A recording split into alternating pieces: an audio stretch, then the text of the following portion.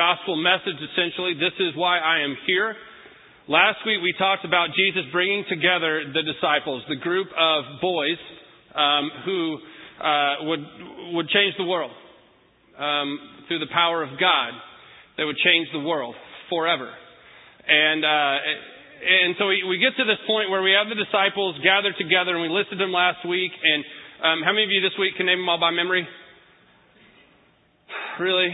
Did I do nothing for you last week if not say they would have known the entire book of everything, and you can't even remember 12 names? Just kidding. That was my guilt for the day. I am a little bit Jewish, so every now and then the guilt comes out. So we get to the point where you have these guys that no one else wanted. We know this because they weren't following another rabbi. So they weren't good enough to follow other rabbis. They're doing the profession as any Jewish boy would have done. Jesus calls them, and now he sends them. And this is a big deal to be sent. It's a big deal to be called to a rabbi. Because in truth, what would normally happen is you would go and find a rabbi. And you would say, hey, can I study under you?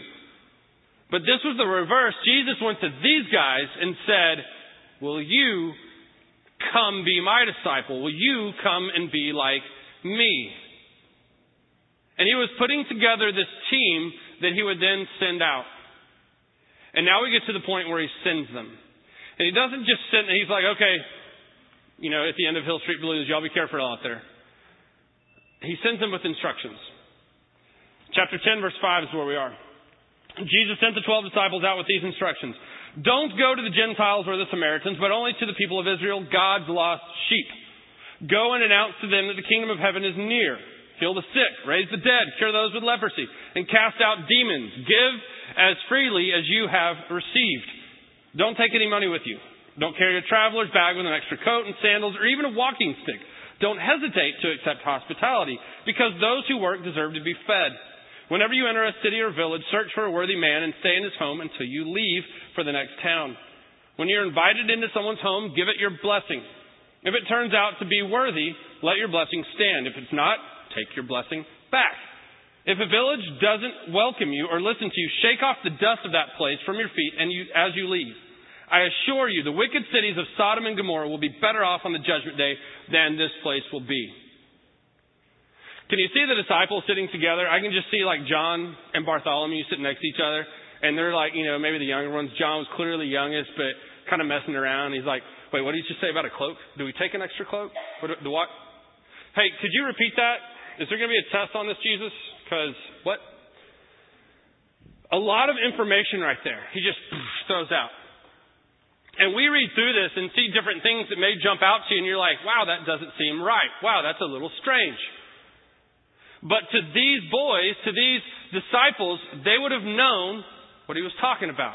There's a lot of cultural influence that's going through this passage. A lot of it has to do with what they would have been familiar with. You have him, let's skip the first part about don't go into the Gentiles and stuff, because that's just scary, since we're Gentiles. Give as freely as you have received. This was a common practice for a rabbi. A rabbi would never have charged. In fact, he was prevented to charge for his teachings. Under the law of the Mishnah and other things, you were not supposed to charge for your teachings. Only one exception, if you were teaching young children whose parents should have been teaching them. But you took on that responsibility, that's when you could be paid. But on the flip side of that, Jesus says, don't take any extra thing with you, except the hospitality. On the flip side of not charging, it was the community's responsibility to take care of the rabbi. It was the responsibility of the community to feed and clothe and house the teachers. That was their job.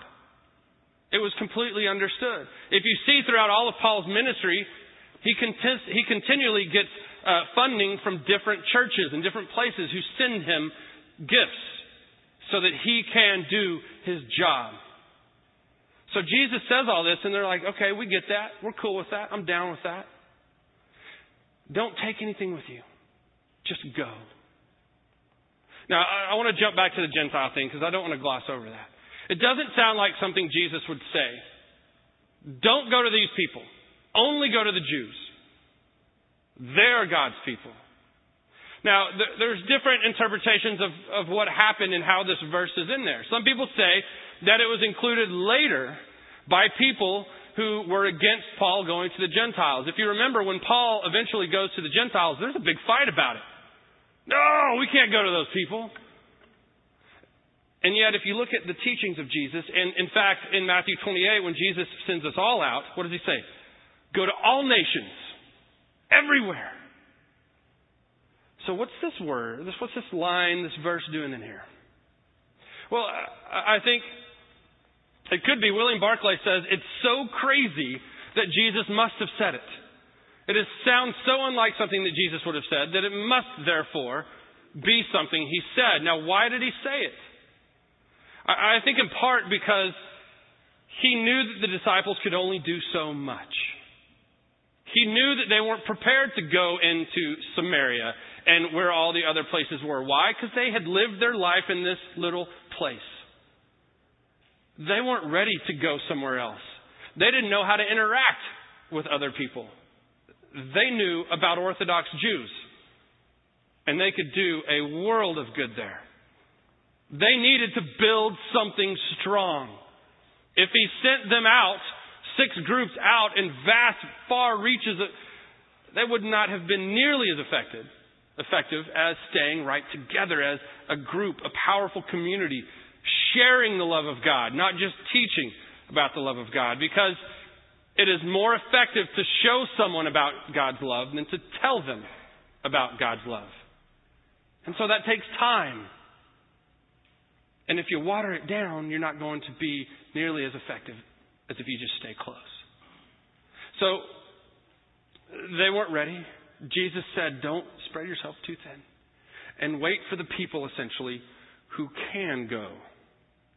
Wait for the Pauls of the world, who know about that outside culture that you have no knowledge of. Wait for the people who know the language of Africa before you go to Africa. Wait for the people who know the customs of Costa Rica and know the communities of Costa Rica and the things that are okay and not okay before you go to Costa Rica. Too many times have missionaries from America gone to another country and expected those people to act as they act. Well, why aren't you acting like Americans? Because we're not. How come you don't enjoy our 18th century hymns that Charles Wesley wrote? Because it's not even in our language. It does not our beat. When Daryl and I many years ago went to Guyana, Jenna was on that trip as well, and we go into this place called Plaisance. And Guyana, if you don't know, is in South America. It's an English-speaking country. They kind of speak a Creole. It's English. But you can communicate with them very well. And wonderful country, desperately poor. And so we go into this area of Plaisance, which was, if not the poorest, one of the poorest areas in the capital city of Georgetown. And we go to this school, and Daryl and I have our guitars, and we're going to be leading worship. Well, Daryl's going to be leading worship. I'm going to play the part of Jeff on the side, playing the guitar. And so we do this, and we bring some of our worship songs there. And it was great, and they were into it and stuff like that. But when they taught us their songs, whew, it rocked. When they said, that's great, but let's throw some of our Guyanese at you. And let's start singing the way we sing. And then you should see the way the Spirit was just unleashed in these kids and these adults because we were connecting with them. And so I think what Jesus is saying right here is don't go until you're ready to go. Don't go into some area that you're culturally not ready for, that you have no idea what's going on. And don't try to force something on someone, because that's not going to work. So he set them up to stay in one little area, this area that was ripe for his message. And he tells them to go and heal the sick, raise the dead, cure those with leprosy, and cast out demons. He gives them essentially his power. If you go further into Matthew 28, he does this again. All authority under heaven is given to me, and I give it to you. Now go do as I do. Go and do these things.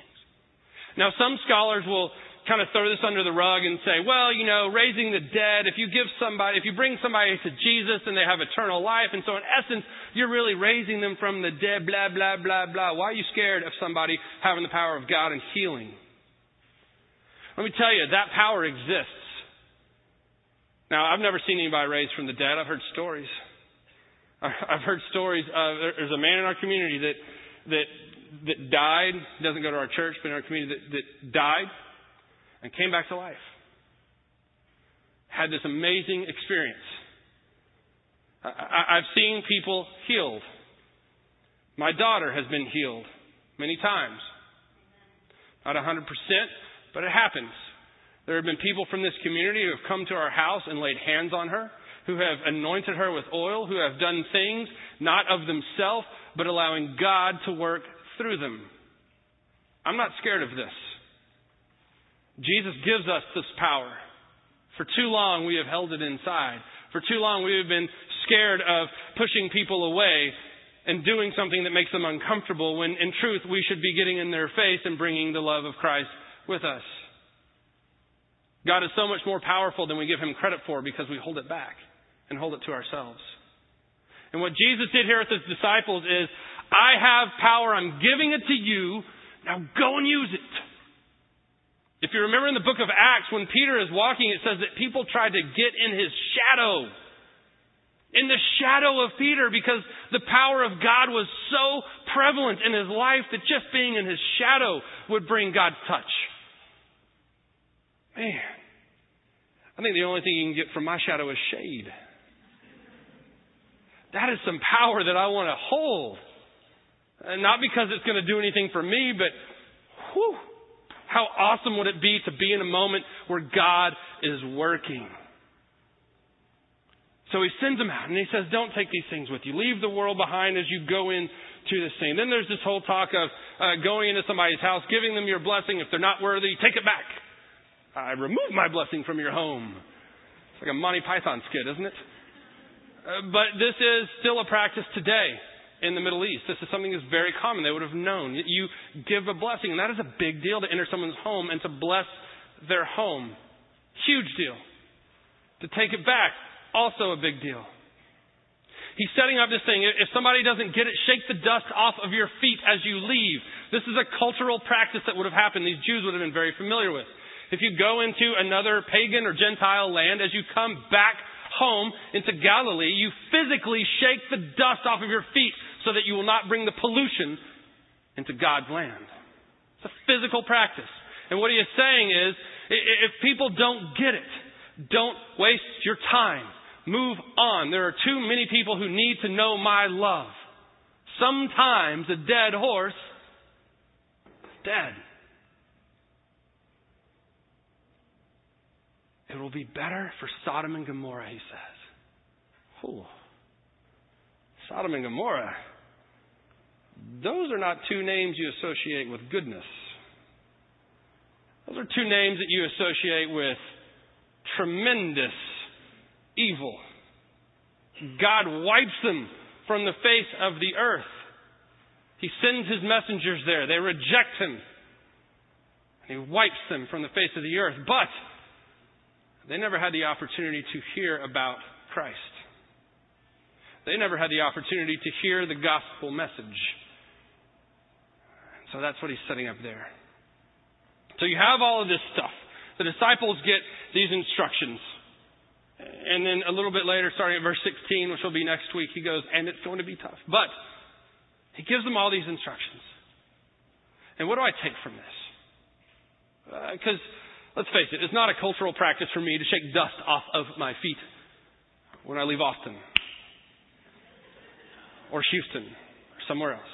I'm not trying to get into college sports. I just, It's not a practice for me to do some of the things that Jesus is talking about, and it's not in my cultural norm, some of the things that were so resonating in their lives. But what is God. I have God in my life. I have the power of the Spirit in my life. When I accepted Christ, the Spirit was unleashed inside of me. Now, a lot of times I hold it back. A lot of times I put a box over it. I put it in a little closet and say, thank you, Jesus, stay right here and I'll come back to you when I need you. And yet, what he's doing is, get out of your own way and let me in. Get out of my way and let me use you as a vessel for my glory. Be a part of my work on earth. Heal someone. Bring someone eternal life. Be my hands and feet in this world. God's called all of us who have accepted Christ to be his disciple. He called all of us to go into the world and bring his love with us. Now, not all of you have been called to full-time ministry. Not all of you have been called to missionary work or hospice work. Oh man, those people are saints. But you've all been called. You've all been called to share the love of God where you are in the way that God has gifted you. And if you're not answering that call, if you're ignoring the call, if you're declining, you're missing God. Let me tell you that one of the greatest experiences of my life is allowing God to work through me. Is allowing God, I set aside my walls and the things that keep me away from God, and I just let him come through. Those are the moments that blow my mind. Those of you that know me at all know that my least favorite place probably in the world to be is a hospital. I don't like hospitals at all. It's a germ thing. I walk into a hospital and I have these little lenses that go on and I can see germs everywhere. And they're all looking at me and wanting to attack me. And I love the hospitals have now put in the hand sanitizer every 8 feet. Every 8 feet I hit them, I kill them on that. So if you're a hospital administrator, I'm sorry your budget has gone up. Because of that, it is me. I don't like going to hospitals. In fact, so much so that they really took me out of the hospital rotation with the pastors. Most of the pastors go to hospital visits when somebody is there. If a New Heights person is there, I will go. But if a sanctuary person is there, somebody that just calls in wants a pastor, they usually send it to one of the other pastors. There are times, however, when I go into a situation that I am not ready for. There was a time a few years ago, 5 or 6 years ago now, that I received a call from a mother. And they were going to take her daughter off of life support. And she wanted me to be there. And I'm like, wow, I got a lunch. I have Corbin and I'm a little busy. I'm sorry for No, I went. When a mother calls you and her daughter who is dying way before her time is dying and she needs you to be there, you go. You break the walls of your weirdness down and you walk into the room. So I go to the hospital. I go into this ICU unit. I walk into the room and it was a woman who I knew. A woman who I knew before her disease, during her disease, and at the end. I didn't know her mom very well except on the times that she would come into town. She lived out of state and visit. And she would come up after church and shake my hand and say, thank you so much. And I said, thank you too. And that was about the extent of it. But she felt enough connected to me, or she felt like I was the only person she could call, that she called me. So I go into the room and I sit down. I don't know what to do. I'm 32. The ink on my seminary degree is still wet. I'm wow, I'm not a dad yet. I don't understand that aspect of it, but I can't imagine. And I walk into this room, and the doctors are there, and you kind of walk in. I have my little badge on that says I'm a pastor, because that way nobody asks me questions, and I just walk in, and there's some sense of authority that comes with me. And I don't want it. because I don't want to be in the room. And yet I sat down in a chair beside the mother, and I held the mother's hand, and I held the woman's hand. And the doctors did their thing, and we sat there. Whew. I don't know what I said. I know I said something. I know I prayed. I have no idea what it was. Because at that moment, I stepped aside. Because I knew I couldn't handle it. But God called me to be in there. And I allowed Him to use me. It was an amazing experience. It was something that I can't even tangibly get my mind around. To know that God was moving through me to this woman who was about to see Him face to face, and to her mother, who was desperate to see Him too. God used me to be Him in that moment. When God calls us to do something, if we say no, we miss Him. We miss Him moving. We miss the experience of being in the presence of God like never before. Now look, not all of you are going to be called into some ICU room and to be there at a moment like that. But you might be called to the cubicle next door to yours. You might be called down the hall to your child's bedroom. You might be called across the street. Wherever God is calling you, be there. And let Him be in you. Because there is nothing like that experience. Let us pray. Gracious and Heavenly Father, we thank You and praise You for being in our lives.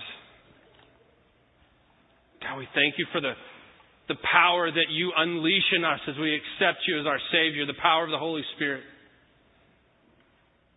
God, we thank You that